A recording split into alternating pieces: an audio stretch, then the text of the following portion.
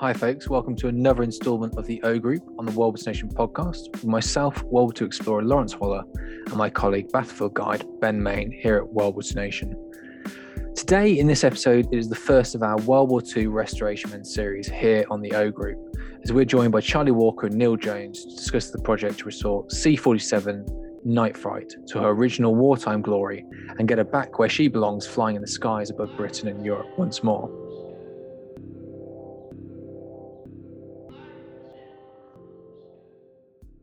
How did this project first come about, and what was it that inspired you to do this? Yeah, well, I guess that's one for me. So, I mean, it all goes back to memory, really, and the history of the local area, and specifically memory airfield itself, I guess. As you probably know, myself and my family have been based at Membury for a number of years, over 20 years, and we've also got our family business, Walker Logistics Limited, established on the edge of the old airfield there. And as well as a role within the family business, I've always been interested in aviation and military aviation. And at the time, sort of going back a few years, I had a PPL, a private pilot's license. So I was interested in flying and learning to aviate, and sort of at the same time was keen to understand more about the history of Membury Airfield, what had happened there, the type of personnel that were based there, the aeroplanes and the squadrons that moved through the base there. So one thing led to another, really, and I guess I sort of, through digging more into the history of the airfield and talking to local people like historian Roger Day and reading his book, Membury at War, I guess it became quite clear that what was most synonymous with Membury was Troop Carrier Command, and obviously specifically the 436 Troop Carrier Group, who obviously operated the C-47. And we thought it would be rather nice if we could preserve what's left of the airfield, just draw attention to it, really, let people know what happened there, and just mark it, really. There's nothing there that kind of does that and tells the story, really. So we thought we'd set about tracking down a C-47 aircraft, and we thought, maybe we'll, if we're lucky enough to find one, one that operated from Membury, we'll bring it back and we'll have it as a gate guardian, just put it on a big stick outside the gate of the former airfield there at Membury. And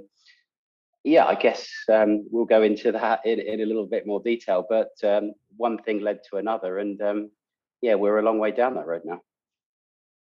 Well, as the famous adage goes, no plan survives first contact with the enemy, and obviously you've had some pretty large unexpected hurdles thrown in your path along the way, and no more so than, I guess, than the COVID-19 pandemic. How have you and the team managed to cope and overcome all these? Yeah, you're right.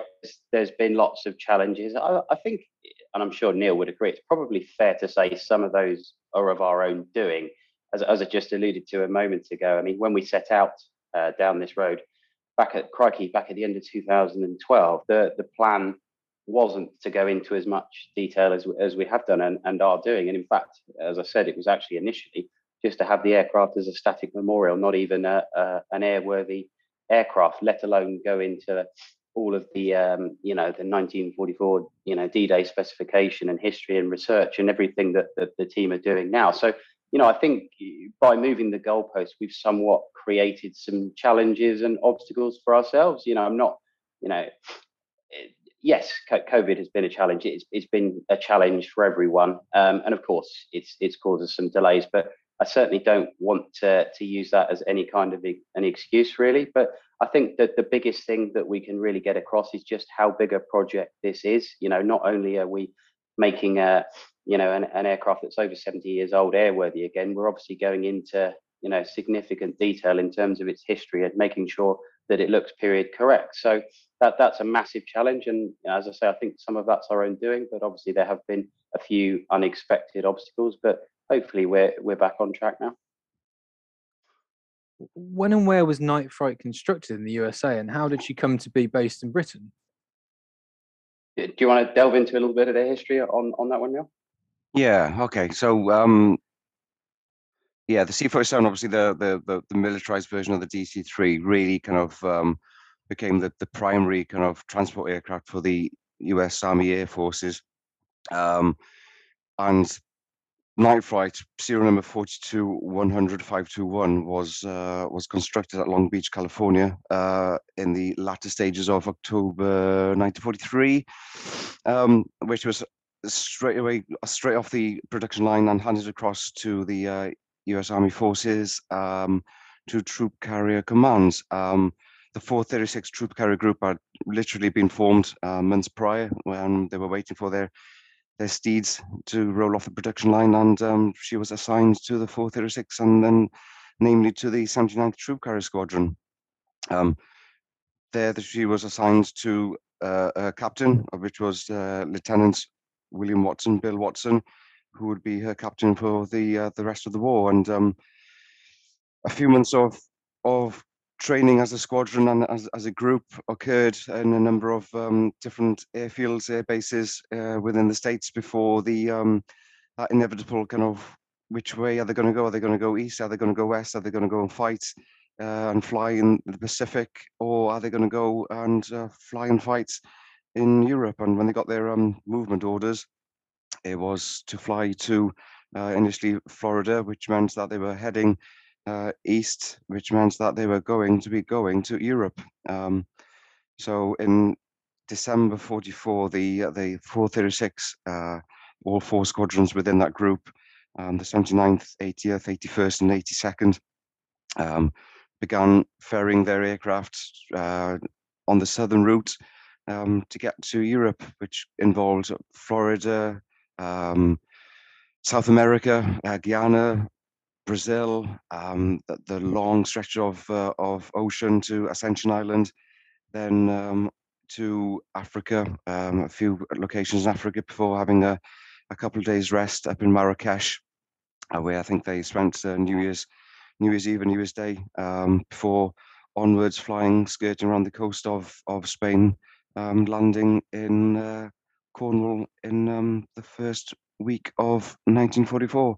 For Night Flight, it was January the 7th, 1944, that they landed and made Bottisford in Nottinghamshire their first home. So a pretty quick introduction for the aircraft, for Night Flight and for her crew in flying as a military kind of entity, before arriving in good old grey, damp, dismal Britain, as it was at the time. And yeah, Bottisford was not a happy place for the troop carrier crews who'd obviously been in the nicer climes of America, and then obviously South America, Ascension Island, Africa, and then yeah, to come with a bump down to the winter of England really was a massive yeah, I don't know how you say it. Yeah, Bit of a shock to the system. It was a shock to the system. Morale was low, very low. But luckily, their time at Bottisford would only be for a few months before they would travel down to Membry on the first week of March 1944 and make Membry their home for nigh on a year. But we'll touch on that later, I assume. How long was that journey across from America? How long would it have taken them? And was there any sort of hiccups along the way? Did they have some sort of fighter escort for part of the journey? Because obviously, as they entered the European airspace, do you know? No, nothing I know of. So they I think for Night Flight, they departed Morrison Field in Palm Beach, Florida, on the 27th of December, and obviously they made it to St. Morgan. I think it was the 3rd of January. So it was a short period of time, really, a week. Some of the crews had technical issues, which meant that they might be a day behind. But the rules were that all this was planned out. If you broke down, you were on your own. The rest of the squadron would not be staying, and they would depart without them, and they'd have to try and fix the aircraft themselves. Or luckily, some of the airfields that they were landing in Africa were quite busy airfields where not only C-47s were moving through those airfields. He had a number of various bomber types obviously being transported across to England and to the MTO as well, to North Africa. So there was always going to be some technical assistance wherever they were going to break down. You would hope. But yeah, so it was a busy period for them, really. We're very quick and a baptism of fire to especially the navigators who navigates the cruise to these various locations around the especially Africa and Ascension Islands. Obviously, when you got a small dot of land like Ascension Island is in the middle of the Atlantic Ocean, yeah, the pilot and co-pilot really put the trust in the navigators finding that piece of land on that large runway that was present at Ascension, because there was no turning back. As soon as he crossed the point of no return, you were committed to finding Ascension Island. Otherwise, if you ran out of fuel, you'd be ditching into the ocean. So yeah. So it was a baptism of fire, indeed. So a learning I don't know curve what indeed. you I was going to say, I don't know what you both think, but I don't. That's not an unsignificant achievement, is it? Really? I mean, we all focus obviously on what happened once they arrived in the European theatre of operations, but I think that's often something that's overlooked. That's a pretty significant achievement first off, really. Indeed. When you look at it, if you fast forward 40 years later, when obviously the Falkland Islands was in full flow, Ascension Islands was obviously the operating base for the Vulcan bombers and for the Victor tankers, etc. Yeah, and the journeys they were doing down to kind of the Falkland Islands is nearly as comparable as the distances involved in nearly from South America to Ascension Island, and they had 40 years worth of more modern navigational equipment to assist them. So yeah, what the navigators did is we shouldn't dismiss it. That's a really interesting point. I appreciate you both mentioning that. And obviously, we should probably also touch on the fact that Charlie, obviously, you've got some serious experience in flying yourself, so you know the complexities of these sort of issues just personally. Yeah, definitely, and even on from that, we've obviously got much more modern equipment these days, and full autopilots, and much more luxury and technology in the front than those guys would have had. It would have been very rudimentary back then, as Neil touched on. So yeah, I think that's is a significant achievement, and I think something that is perhaps brushed over a little bit, but yeah, certainly not something to be dismissed. Well, before we turn to the fascinating service history of Night Fright, I probably should ask you guys, and I guess it's probably aimed at Charlie initially, but how did this specific C-47 come to be your C-47, so to speak? Yeah, well, that was a process of painstaking research, I guess. As I sort of said right at the very start, when we began chatting, we started to look into the history and the detail of what happened at Membury quite seriously, and we realised it was the Troop Carrier Command guys and the C-47s that played the biggest role for Membury. So, with the help of a couple of people, particularly Tom Woodhouse, who's involved with the project still, and Roger Day, who I mentioned earlier, we actually did manage to come up with a list of, I think, pretty much every C-47 that had operated from Membury during the war. And then it was a case, I guess, of going through the serial numbers and jumping on Google and whatever else and seeing where these aircraft were located. That is, if they survived the war, and if we could find them, whether we thought that they would actually be up to what we were looking for, which initially, of course, was just a static exhibit and something that was going to be made to look right, for want of a better term. But obviously, we're going a lot further than that, as you know now. So anyway, we wound up finding Night Fright in a scrapyard in Arkansas. The aircraft had failed to sell after being listed on eBay. We found an image on Google Earth of a C-47 in this scrapyard. Managed to work out the incumbent owners of Night Fright, rang them up, and they said that the aircraft was about to be cut up for scrap, but would be for sale at the right price. And fortunately, we were very quickly able to conclude a deal. We sent a couple of DC-3 experts, father and son team, Frank and Glenn Moss, based in Florida, down to do a survey on Night Fright. And yeah, very quickly, to be honest, they dragged her out of the weeds, and I do mean literally dragged her out of the weeds, and had her taxiing around and did a short test flight and moved her back to their base in Punta Gorda in Florida. Wow, that's quite something. So she actually was airborne then? Yeah, the irony of that is not lost on me, and I'm sure it's probably not lost on Neil either, that we've essentially taken what was a serviceable aircraft, and I mean that in a fairly loose way, and turned it into something that's essentially a giant airfix kit, albeit one that's coming together quite nicely. But I suppose the easiest way to describe that in a way that people will understand is that we're obviously taking something that post-war had been converted into something that's for civilian purposes, and returning it to its 1944 period specification, but also at the same time rebuilding it and modernizing it and making it safe for today's flying environment. We'll definitely go on to that in a minute, because that's what makes, I suppose, this project so special, really.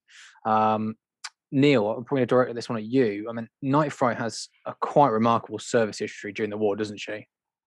Yeah, huge. Yeah, at the time when Charlie and Tom and Roger were kind of researching those C-47s that would have operated with the 436. Yeah, I think Night Fright kind of were being found, and then yeah, it's like, you know, you're unpeeling kind of layers of history, and it's taken a while to really kind of, you know, understand exactly what Night Fright did. You know, there's you know, loads of different types of documents that we've kind of found information from you know, the flight manifests, you know, the flight logs of the co-pilots to kind of understand that, you know, not only did Night Fright did the big one, which is obviously the D-Day invasion, you know, dropping, you know, the paratroopers from the 101st Airborne on, you know, the night of nights, in the evening of the 5th of June into the early hours of 6th of June. She then, you know, hours later was back in the air over Normandy, towing a Horsa glider.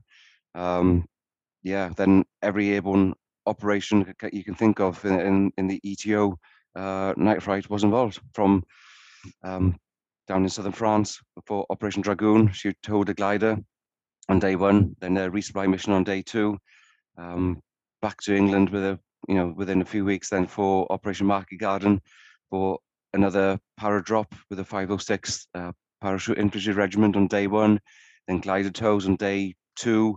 I think it's day three as well, before weather obviously curtails the glider tows. The Bastogne resupply missions, Night Fright, well, and all of memory was heavily involved for the resupply, because most C-47s from the other groups were coming to Membry to pick up the supplies, to fly them over Bastogne to airdrop them to the beleaguered troops of the 101st. And then finally, the largest airborne operation of World War II, Operation Varsity. But by then, obviously, the 436 had moved from Membry to Melun in France. So yeah, so, you know, that, I don't think that, you know, that is the, you can't think of a better pedigree of an aircraft, if you want, as a restoration project, something that's you know, full of military history, full of stories. You know, there's you know, battle damage on the aircraft. Yeah, you know, as a World War II historian, and, you know, concentrating on the C-47 gliders of Troop Carrier Command, yeah, I can't think of a better example of a C-47 to restore. Obviously, it's taken a fair bit of time and money to do that, but my God, am I grateful Night Fright's been saved. Well, it's certainly got a remarkable service history there. And as you say, if you're going to do it, you might as well do it right. And we're going to touch on that in a second. You mentioned there, Neil, the battle damage. I mean, can you talk us through some of the crew's experiences, and obviously Night Fright's experience? Was it damaged much during these airdrops and resupply missions? So the D-Day paradrop for the 1st Battalion of the 502nd, one documented case of the battle damage was that literally on after the troops had jumped out of the aircraft, we believe that on the turn that the crews did to aim them to get back over the coast, to get back to England, she was struck by a 20mm round from a German anti-aircraft weapon, and it went through the navigator's cabin, and by the sounds of it, the navigator, Second Lieutenant Arthur Thornton, he was stood upright, basically in between nearly the two pilots, kind of looking through into the cockpit, and this round nearly took his head off. And the aircraft came back. Everybody was fine. The aircraft was fine. It was quickly patched up before, obviously, 10 hours later, I think she was back in the air again for the glider tow. But that quick battle damage repair has remained on the aircraft since then. And when you go inside the navigator's compartment now, that hole that was created from the 20mm round is there, still present. So that is a fantastic piece of history, which will obviously never ever be touched by us as a restoration team, because it is part of Night Fright's history. And obviously the poignant stories of what we know, what happened to Night Fright's navigator after he was reassigned to 9th Bomber Command following D-Day. It's one of those stories that will ever remain as part of Night Fright. The glider tow on the same day, on the 6th of June, towing a horsed glider. So obviously your airspeed is slower because of the glider behind you. And the German crews that were operating the anti-aircraft artillery were ready and waiting around landing zone W and up through Saint-Mère-Église. And Night Fright was hit approximately 100 times, which luckily she kept on flying. Good old Douglas products. She made it back to Membry, but unfortunately she was out of action for 4 days while the mechanics got to work in patching her up. And some of that damage is still present. The most of it has obviously been, skins have been replaced over time. So, but yeah, that is, part of Night Fright's documented history. So, so she's been there, done that, and we know that from obviously the wartime history and the diaries that we have through to actual physical remains of the damage still being on the aircraft. Some incredible permanent reminders there, and it's great to hear that you're going to be keeping those as like an active tribute. That's wonderful to hear. Funny enough, I was speaking to a mutual friend of ours, Adam Berry of Warwood Coffee, about this only the other day, and then actually listening to Webster's memoirs of his time with Easy Company, the 101st Airborne Division. Now, for those fans of Spielberg and Hanks series Band of Brothers, this aircraft possibly has quite a personal connection with those men of the 506, and specifically even Easy Company for Operation Market Garden, doesn't she? Yeah, definitely for the 506. The 506 departed from Membry Airfield for Market Garden on the 17th of September 44. We don't have any manifest or kind of documents to kind of really nail down which squadron flew which company, unfortunately. Yeah, we'd love to know from which company kind of went with which aircraft and which squadron. But at this time, we don't know. The only thing we do know, it was the 506 that travelled that short distance from either Aldbourne or Ramsbury to get to Membry and to fly to Holland.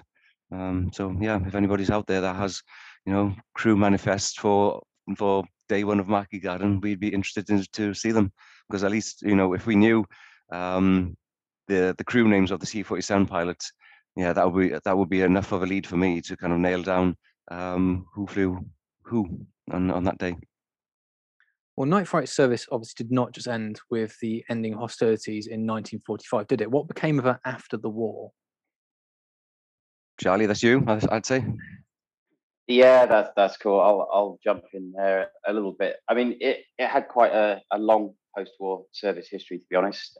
It flew for a number of different airlines, operating in a number of different capacities, and we're very fortunate to have some good detail around the post-war history as well as the wartime history. So we've got photographs of Night Fright in various different liveries, and if I just pick out a few significant ones, and how we can see evidence of that throughout the restoration process, and what that looks like, really. So she would have flown for airlines carrying passengers. So probably the most significant one is an airline called Piedmont Airlines, and we're very fortunate to have a number of lovely images of Night Fright in that livery, and certain modifications would have been made. So, for example, there would have been what's called an air stair door at the back as opposed to the cargo doors, and we can very clearly see that in the photographs. And obviously, no doubt there would have been modifications to the interior with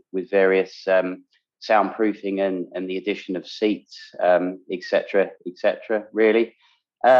Something else that was quite significant post-war is Night Fright actually returned to Europe and flew on behalf of the French Navy, where they were training maritime navigators.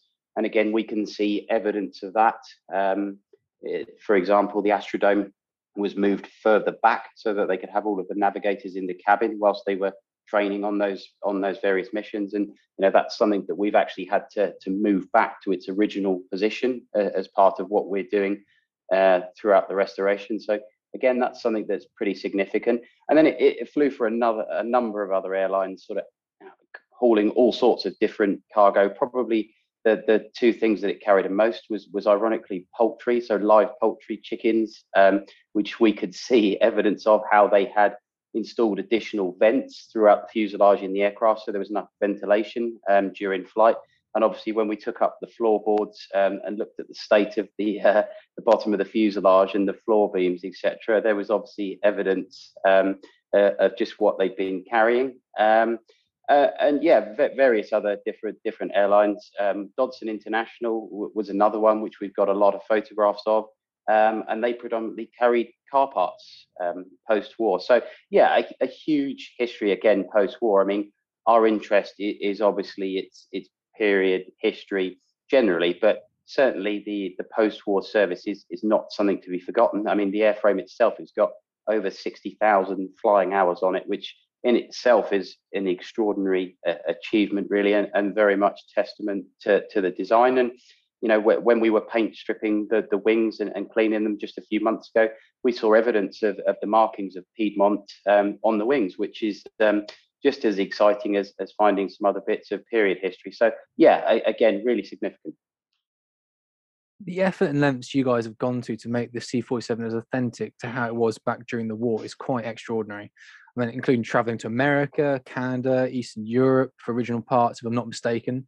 Can you tell us a little bit about why it's so important to you, and also give some examples of how Night Fright will be unique compared with potentially other currently flying C-47s? Yeah, well, I'm sure we can both jump in on this one, but I'll just blame Neil. I think he's a devil for the detail. But no, joking aside, I think we started out down this path a number of years ago. I think, if I'm honest, we were probably just looking at finding a C-47 with memory history, making it look right, and using it as a static exhibit. But you've got to think to yourself at that point, well, if we're going to do that, it's great that we're saving it, but it'd be even better if it could fly. So I guess that was sort of stage one of the change of plan, really. And then I think you said the phrase earlier: if you're going to do it, you might as well do it right.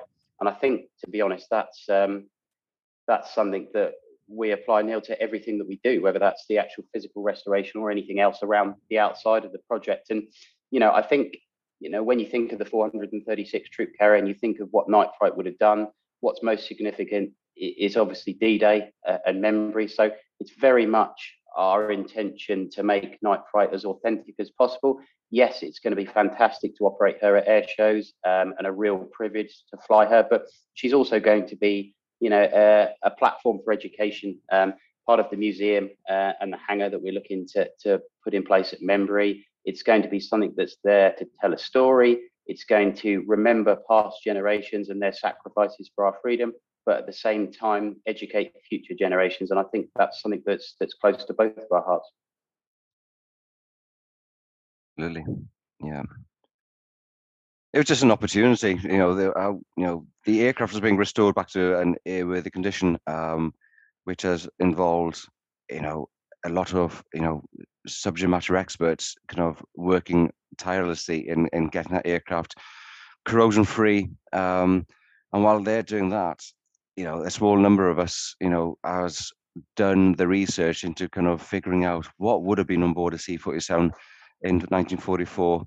And then, gone to the original Douglas drawings, compared the Douglas drawings to the aircraft itself, figured out most of the mounting brackets that would have been riveted into positions for mounting the radio gear, the navigational gear. Now they've been ripped out as part of the retrofits back to kind of airline use in the 50s. Every piece of military equipment that would have been on board Night Flight was taken out of the aircraft. So unfortunately, we've had to kind of start from scratch in fabricating, every piece of bracketry that would have held an original military piece of hardware. Get them fabricated from the original drawings, get them fitted back on the aircraft. Then you can think about, searching the world to try and find these kind of rare components, and hopefully purchase them as cheap as possible using my Welshman skills, and getting them back to the UK, and hopefully on board Night Flight. And I think one of those good things has been competition. At the time, That's All Brother, which is operated by the down in San Marcos in Texas, they had the Basler kind of do the complete kind of restoration overhaul and getting it back into the wartime military specification, and they've done a great job. I've been lucky enough to walk through That's All Brother quite a few times now, and she is a great looking aircraft. But that just spurs you on, thinking, I want Night Flight to be better. You see, well, actually, they haven't found yet the glider tow rope release mechanism. Well, let's see if I can find one. Lo and behold, I find one in New Zealand. So we've got one of them to fit. So competition kind of makes us kind of better in a way, and we're all friendly. It's friendly competition at the end of the day. We've got Jason Capra's team working Beach City Beta Baby. We're working closely with them. They've got restoring a C-53, and they want to return it back to that same specification as when she was operating in North Africa. And we've got that ethos. If you got to do it, you do it right, and it's you do it for the history, for the crews that flew this aircraft. That's why I do it. That's what spurs me on. And even though unfortunately none of them will be now alive to kind of witness what we have done, one day I'll just stand back and think, I'm proud. We've done it. We've done it right, and we've done it for them. A wonderful tribute to their memory, as you say there, Neil. Yeah.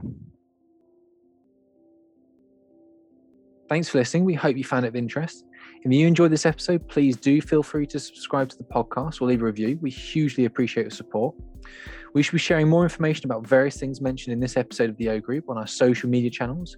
You can find this info and drop us a message with any questions by following us on Twitter, Facebook, and YouTube at Wellwoods Nation, and also Instagram at Wellwoods Nation HQ.